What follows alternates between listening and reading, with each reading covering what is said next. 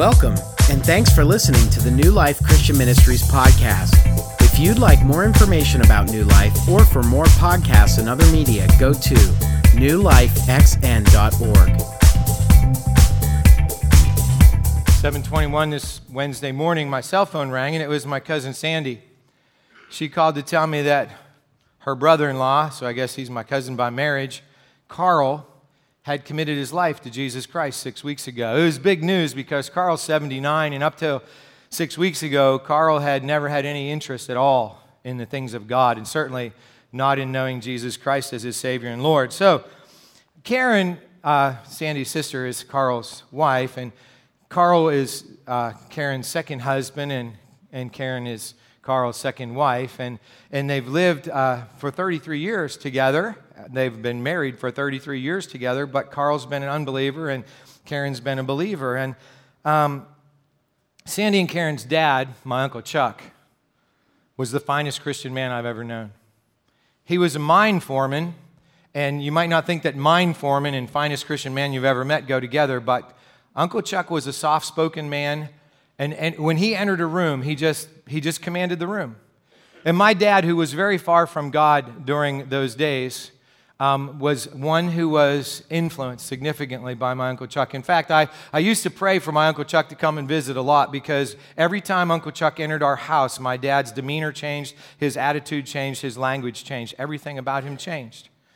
I remember when I was 6 years old and we went to Pioneer Lake as a big family gathering for a week of camping and boating. And the first day at lunchtime, Uncle Chuck said, "Well, let's pray." And I had never heard a man pray who wasn't a preacher before. And when Uncle Chuck prayed, it wasn't like, "God is great, God is good." It was like, "God, you're great." But in his quiet way, you know, God, and I mean, it was, I really understood for the first time, this guy knew God. I mean, he knew him on a personal basis. And Uncle Chuck had Jesus Christ in his life, and the power of the Holy Spirit was so obvious. And it's just amazing. I tell you all of that because we're actually wrapping up a series today that's called God's Design for Singleness, Dating, Marriage, and Beyond. And the beyond is parenting children and parenting parents. And as I mentioned my Uncle Chuck and tell you, you probably would think that Uncle Chuck would have been the best example of a Christian husband you'd ever meet and the best example of a Christian dad you could ever meet, and he was. But what you probably wouldn't expect is that my Aunt Grace, who's my dad's sister, left my Uncle Chuck for 3 years during their marriage, and my Uncle Chuck waited and welcomed her back.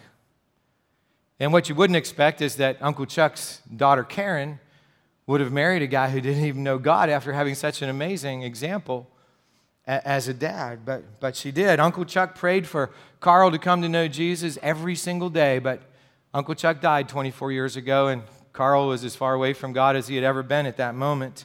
And I share this personal story with you because some of you have come to me after one of the messages in this series, like the marriage one or the children one, and what you've said to me is, you know, I got the impression from this message that you think because I've been divorced that I haven't been following God's design for my life, and you know, I felt sort of, they didn't use this word, but judged.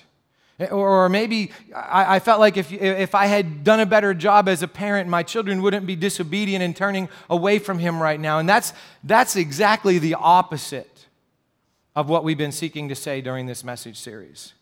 We've shared God's design for singleness, for dating, for marriage, for parenting children and parenting parents, not to say if you follow all of these scriptures, all of your families are going to all turn out the way you want them to be.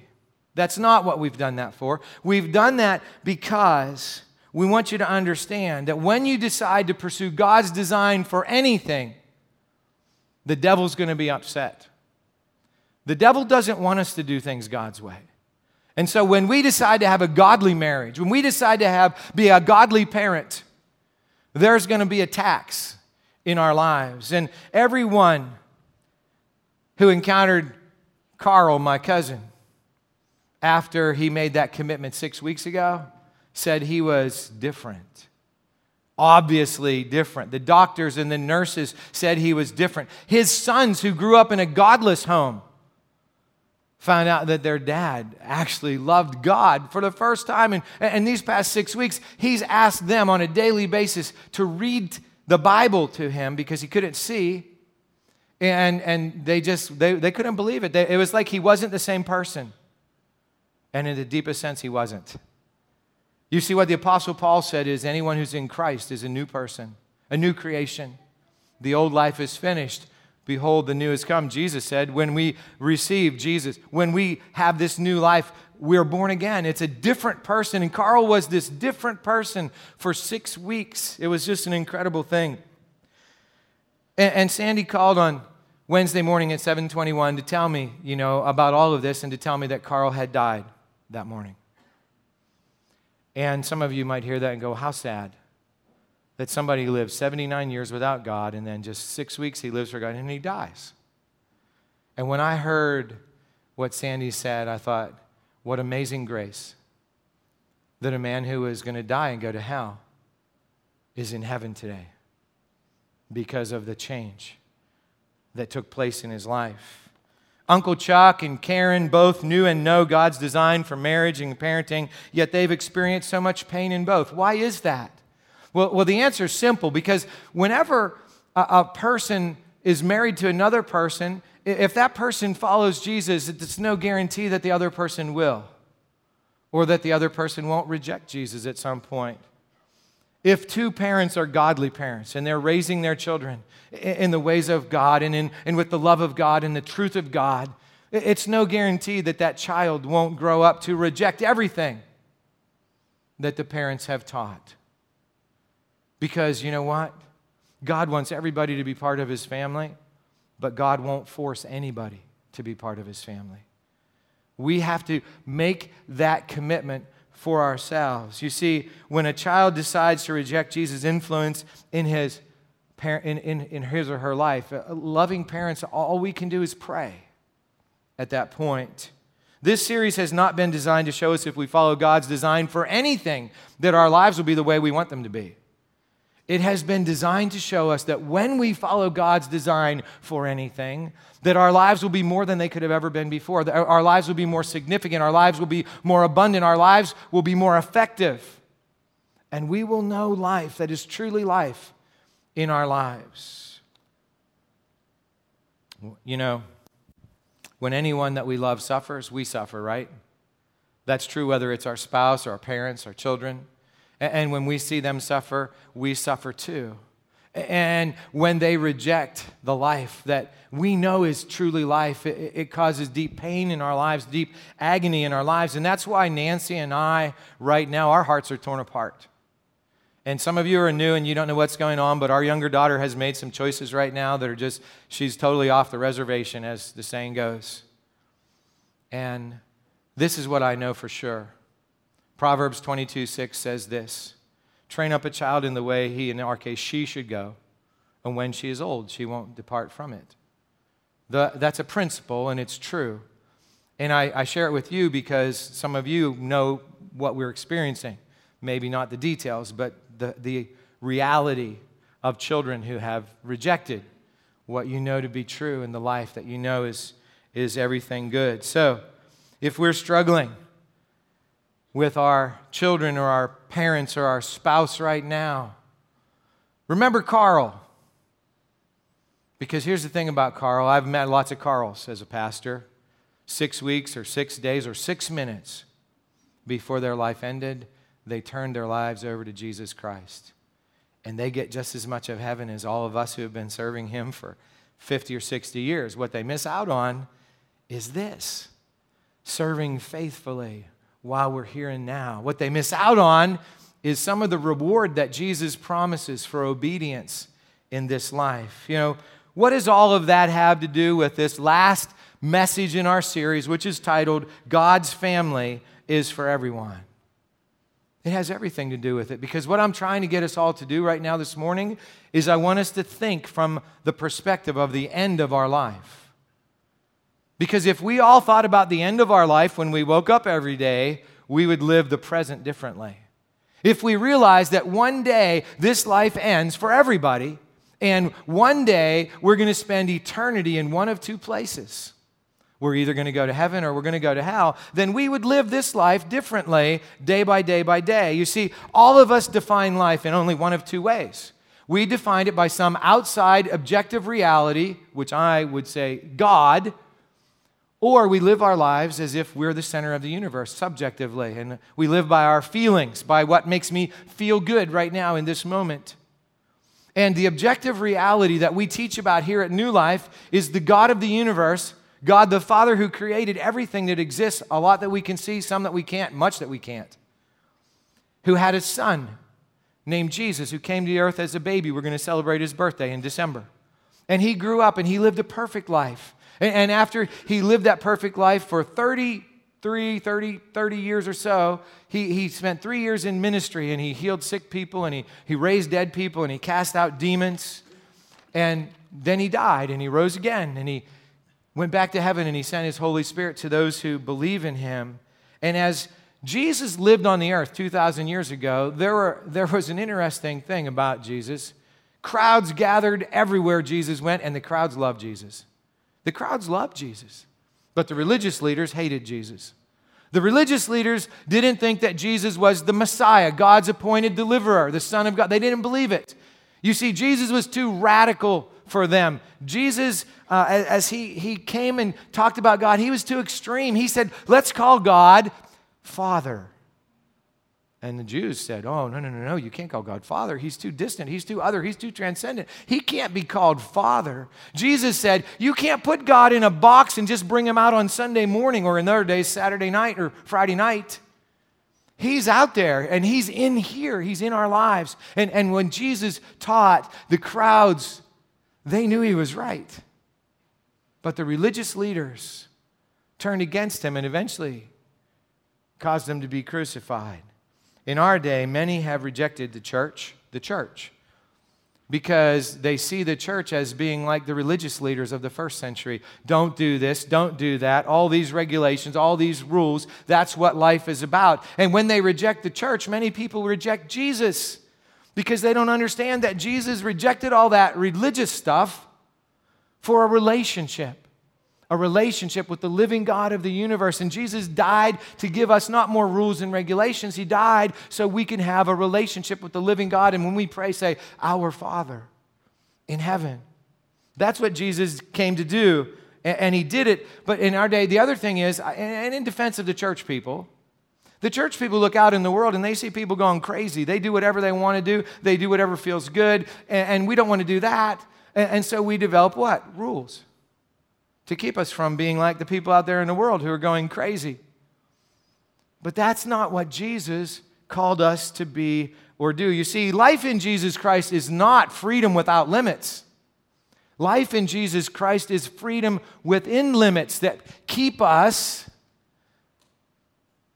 living whole, meaningful, abundant lives in our families, in our workplaces, in our schools, wherever we go. And one of the greatest blessings of being a follower of Jesus is that our family gets to be so much bigger once we trust Jesus. When Carl trusted Jesus, his family expanded to millions, billions of people all over the world. And our take-home point today, and for those of you who are new, we have one point we seek to make, and it took me a long time to get to this point today, but here's the one point. You'll see it. When we become followers of Jesus, our family expands to include millions of people.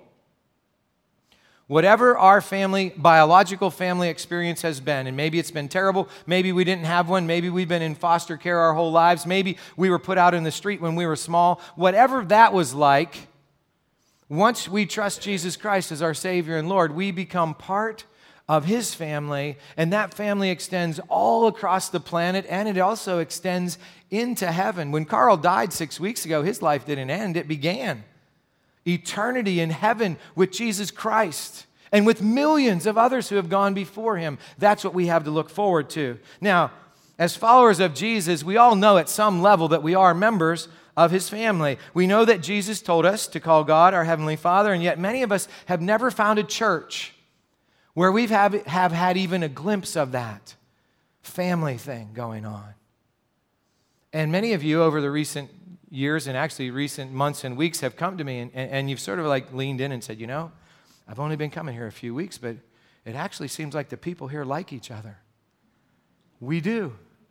You know, the people here actually like each other because Jesus, we know Jesus died for us And he rose again for us, and we have this common bond. The blood of Jesus gathers us together as one family, and it's getting bigger all the time, and the family's going to get bigger and bigger as long as we continue to live out the truth and the love of Jesus, because Jesus promised that.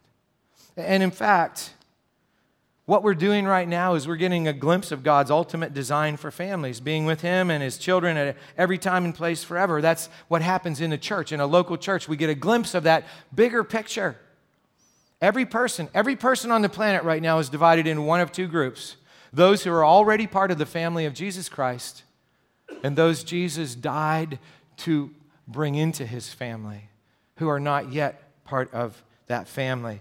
You see, the scripture we're going to read in just a moment reminds us of the take-home point that when we become followers of Jesus, our family expands to include millions of people. And until we become followers of Jesus, we are not part of His family. I want you to hear that, because here's the thing about Jesus. He loves us so much, He didn't force us to be part of His family. We are all welcome in His family, but we have to say yes. If we don't say yes, then we're on the outside, just as Carl was for 79 years. For 79 years, Carl said no, no, no, no, no. And then 6 weeks ago, he said yes.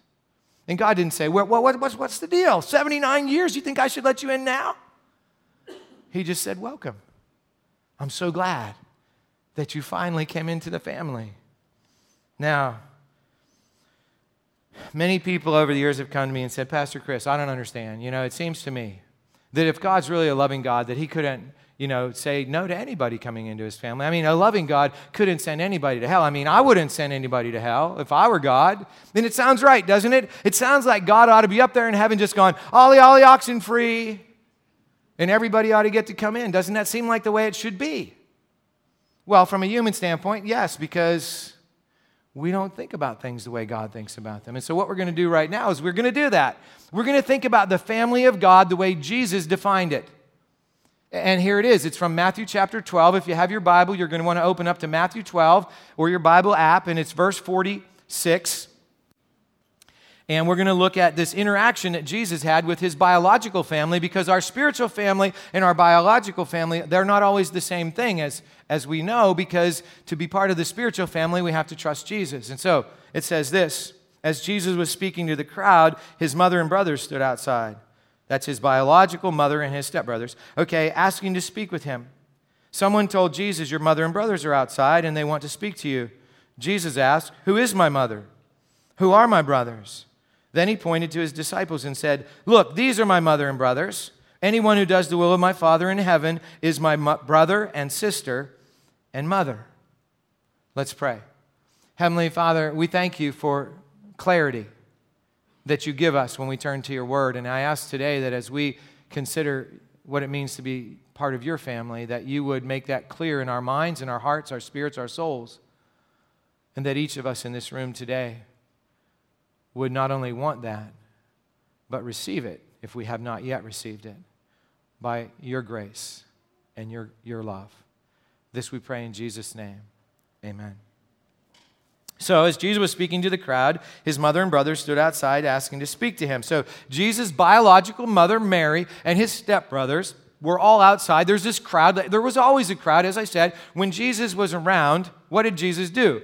He healed sick people. He cast demons out of people. He fed hungry people, and He raised people from the dead. Now, if you do that in any era of history, you're going to attract a crowd. Now, in 30 AD in Israel, there were no hospitals. There were no grocery stores.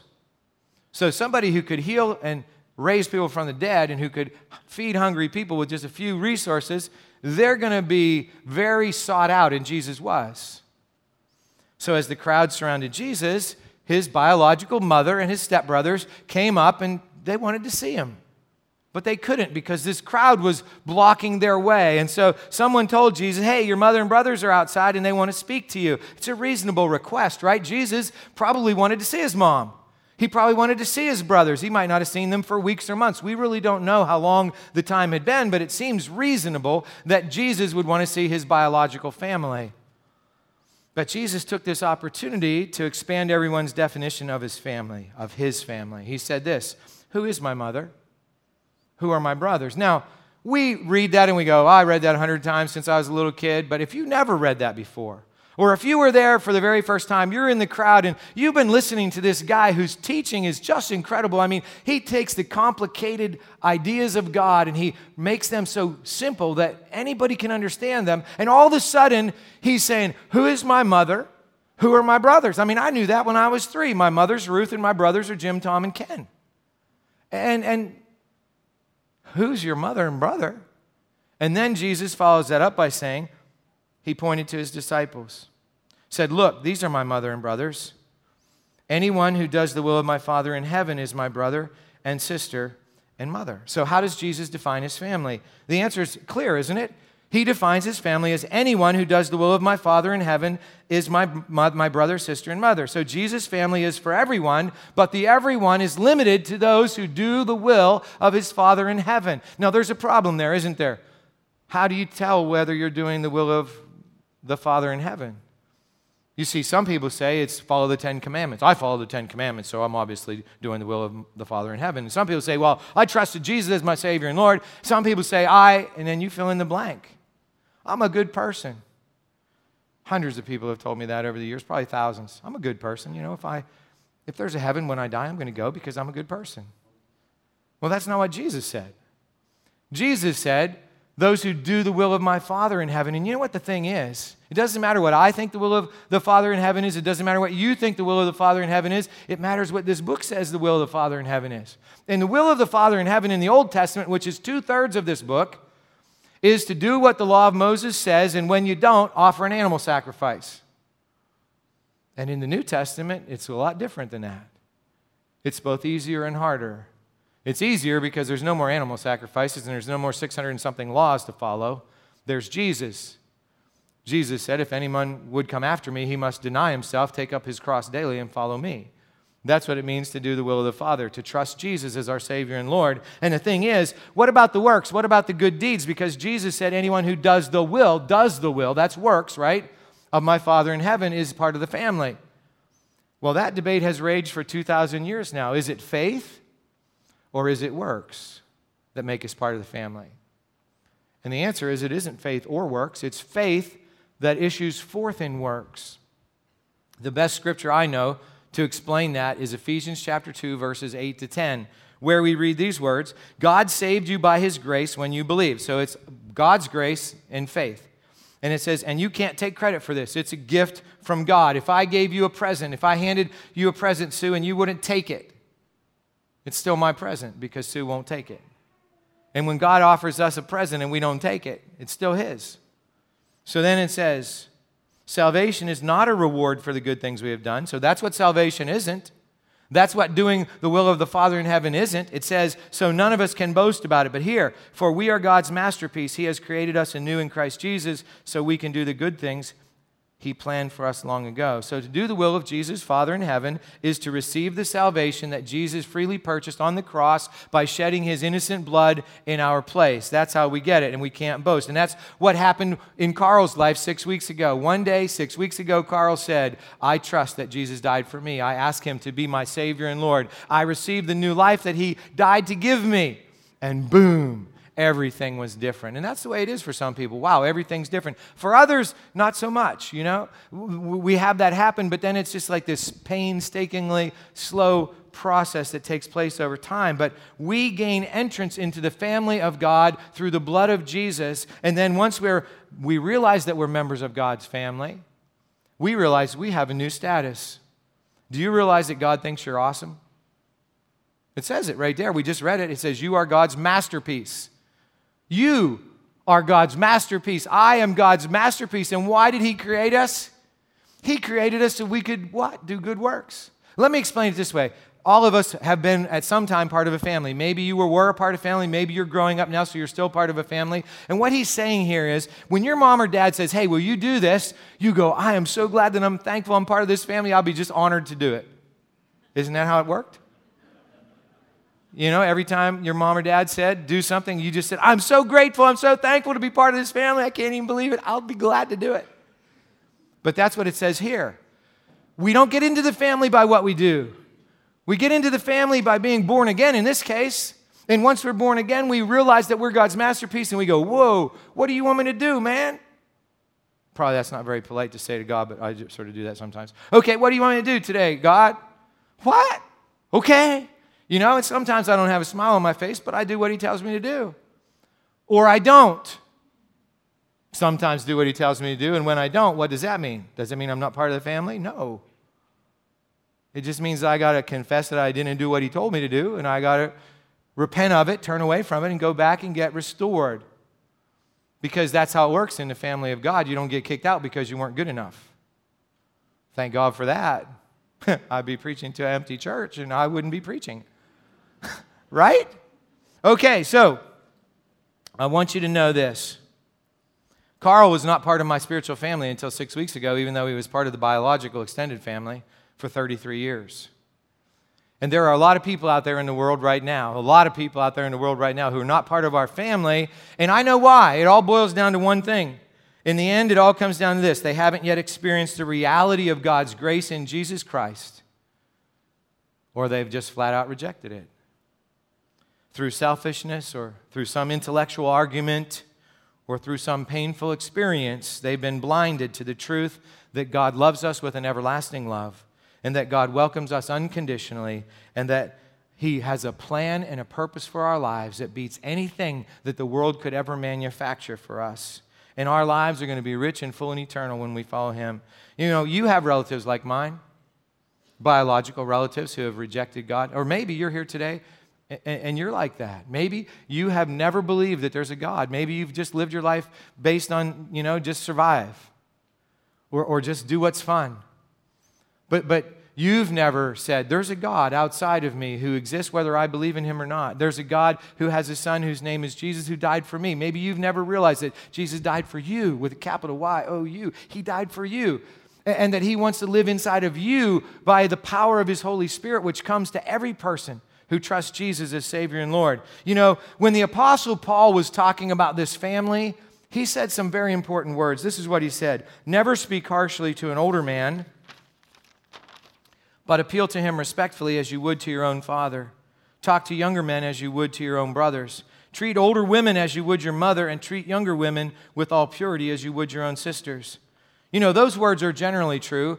And generally in life, we should treat older men with respect and honor, and women, and we should treat younger men as our brothers, and we should treat younger women with purity. But that's especially true in God's family.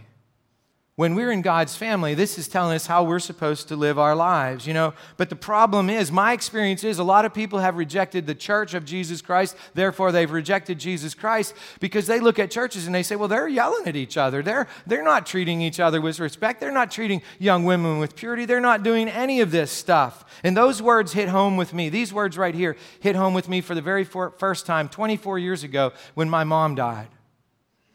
I didn't have a mom anymore. And I was just going to a new church. I had just actually not even started there yet. I was going to just start a few days after my mom died. And there were 3 women that I had never met, and they were older women. And they decided from day one they were going to be my mom. And the first one, what she would do is about once every 2 months, she would come to church, and she would bring in these 2 tea rings. And if you don't know what a tea ring is, you should know what a tea ring is. But anyway, they were really good. And she would say this. She would say, Pastor, I want you to give one of these to whoever you want to give it to, and I want you to keep the rest of it for the other one for yourself. I don't want you to share it with anybody. No, I really liked her. Then the second mother came in, and she said to me, are you spending enough time with Nancy and Abby? And then later, Emmy? And about every couple of weeks, she would come to me and she'd say, are you sure that you're taking care of yourself? You look a little tired. And I liked her a lot, but not as much as the one that brought the tea rings. And then there was another one. And what she would do is she would come to me periodically and she would say, Chris, I'm so proud of you. I see you growing up as a pastor. Every day I see you, you're doing a better job, and I really liked her too. And the thing is, as you look around in this room this morning, as you look up there, as you look in the nursery, as you look, and as you look at Seneca Hills at the junior high camp, you have the family of Jesus Christ that's known as New Life Christian Ministries. Little babies, toddlers and children, teenagers, young adults, middle-aged adults, and old people. And the thing is, I have to sort of think I might fit into the old people one because I don't know many 114-year-old people. I'm 57. People say I'm middle-aged. Well, 57 plus 57 is 114. I think I'm past middle age, And I had somebody who told me I was a little too blunt there. But anyway, do the math, and as you look around, this is a family. And the thing about this family is the only thing that unites us is the blood of Jesus Christ. Some of us are biologically related, but most of us aren't. Some of us have, common interests. Most of us don't. Some of us are the same age, but most of us aren't. There's this wide range of ages. And the thing is, what brings us together is the truth and love of Jesus Christ. And my fervent prayer and my daily commitment as the lead pastor of this church is that this local church family known as New Life Christian Ministries is going to continue to grow in our love for God first always, and our love for each other, for our brothers and sisters. And so that those who come in who don't yet fit in the family because they haven't yet trusted Jesus will look around and go, wow, I don't know if I could ever find a family that was like this. And you can't without the blood of Jesus Christ. But we have it. And here's the commitment for today. It says this: I will treat every follower of Jesus as a member of my family, and I will welcome those who don't yet know him to join us too. Rick Warren, who has more than 30,000 people in his local church family, came up with this little rhyme many years ago to sort of explain the difference between those of us who are like in the heavenly family up in heaven, and the ones that are actually here on earth. And it says this: to live above with those we love, obviously that's heaven, oh, that will be a glory. But to live below with those we know, now that's a different story. It isn't always easy to love each other. It isn't always easy to like each other. It isn't always easy to be there for each other because, people are people, and sometimes we grate on each other's nerves. In fact, last night I had to take a staff person aside and I had to apologize because I sent an email out on Friday that said she did something that she didn't even do it. And actually, she had been so far ahead, she did it in June, and I told her she hadn't done it yet. And I was wrong. I was wrong. And I hurt her deeply, and I asked her forgiveness. And I realized something. I'm hurting right now, obviously. My family is messed up right now. If you don't know that, it's easy to find out by going on Facebook. But anyway, I don't have any right to treat anybody with less love because of my feelings. And I realized that. It was a good lesson learned. And the thing is, she showed me grace and she showed me love like people do when Jesus Christ is in charge of our lives. And one of the things that I have been experiencing, that Nancy's been experiencing, is that just like Aaron and Hur held up the hands of Moses in the wilderness so the Amalekites could be defeated, you all have been holding up our hands in prayer.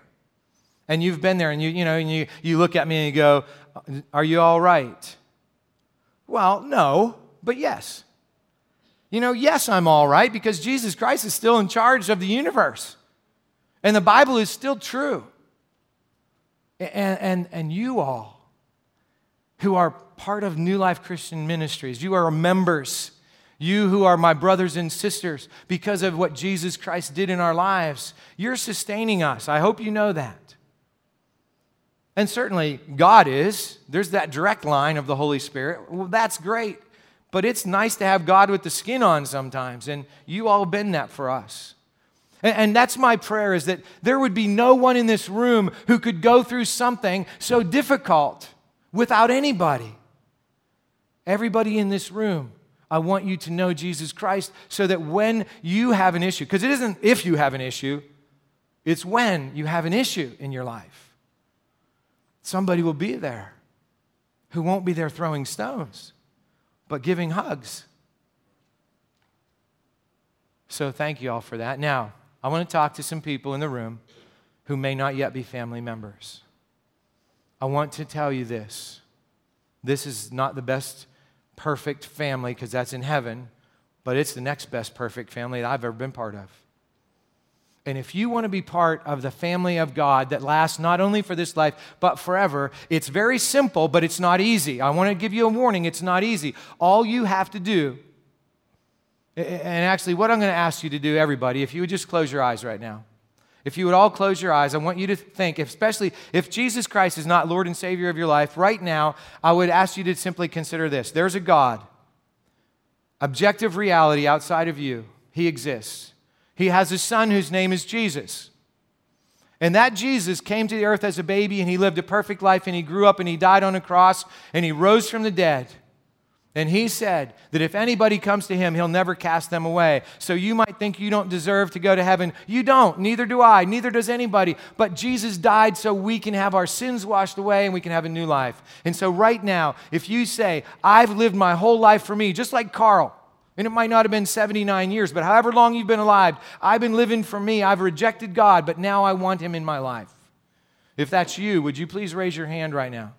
If you've never done that before and you would like to do that right now, you would like to have Jesus Christ come into your life, take over your life.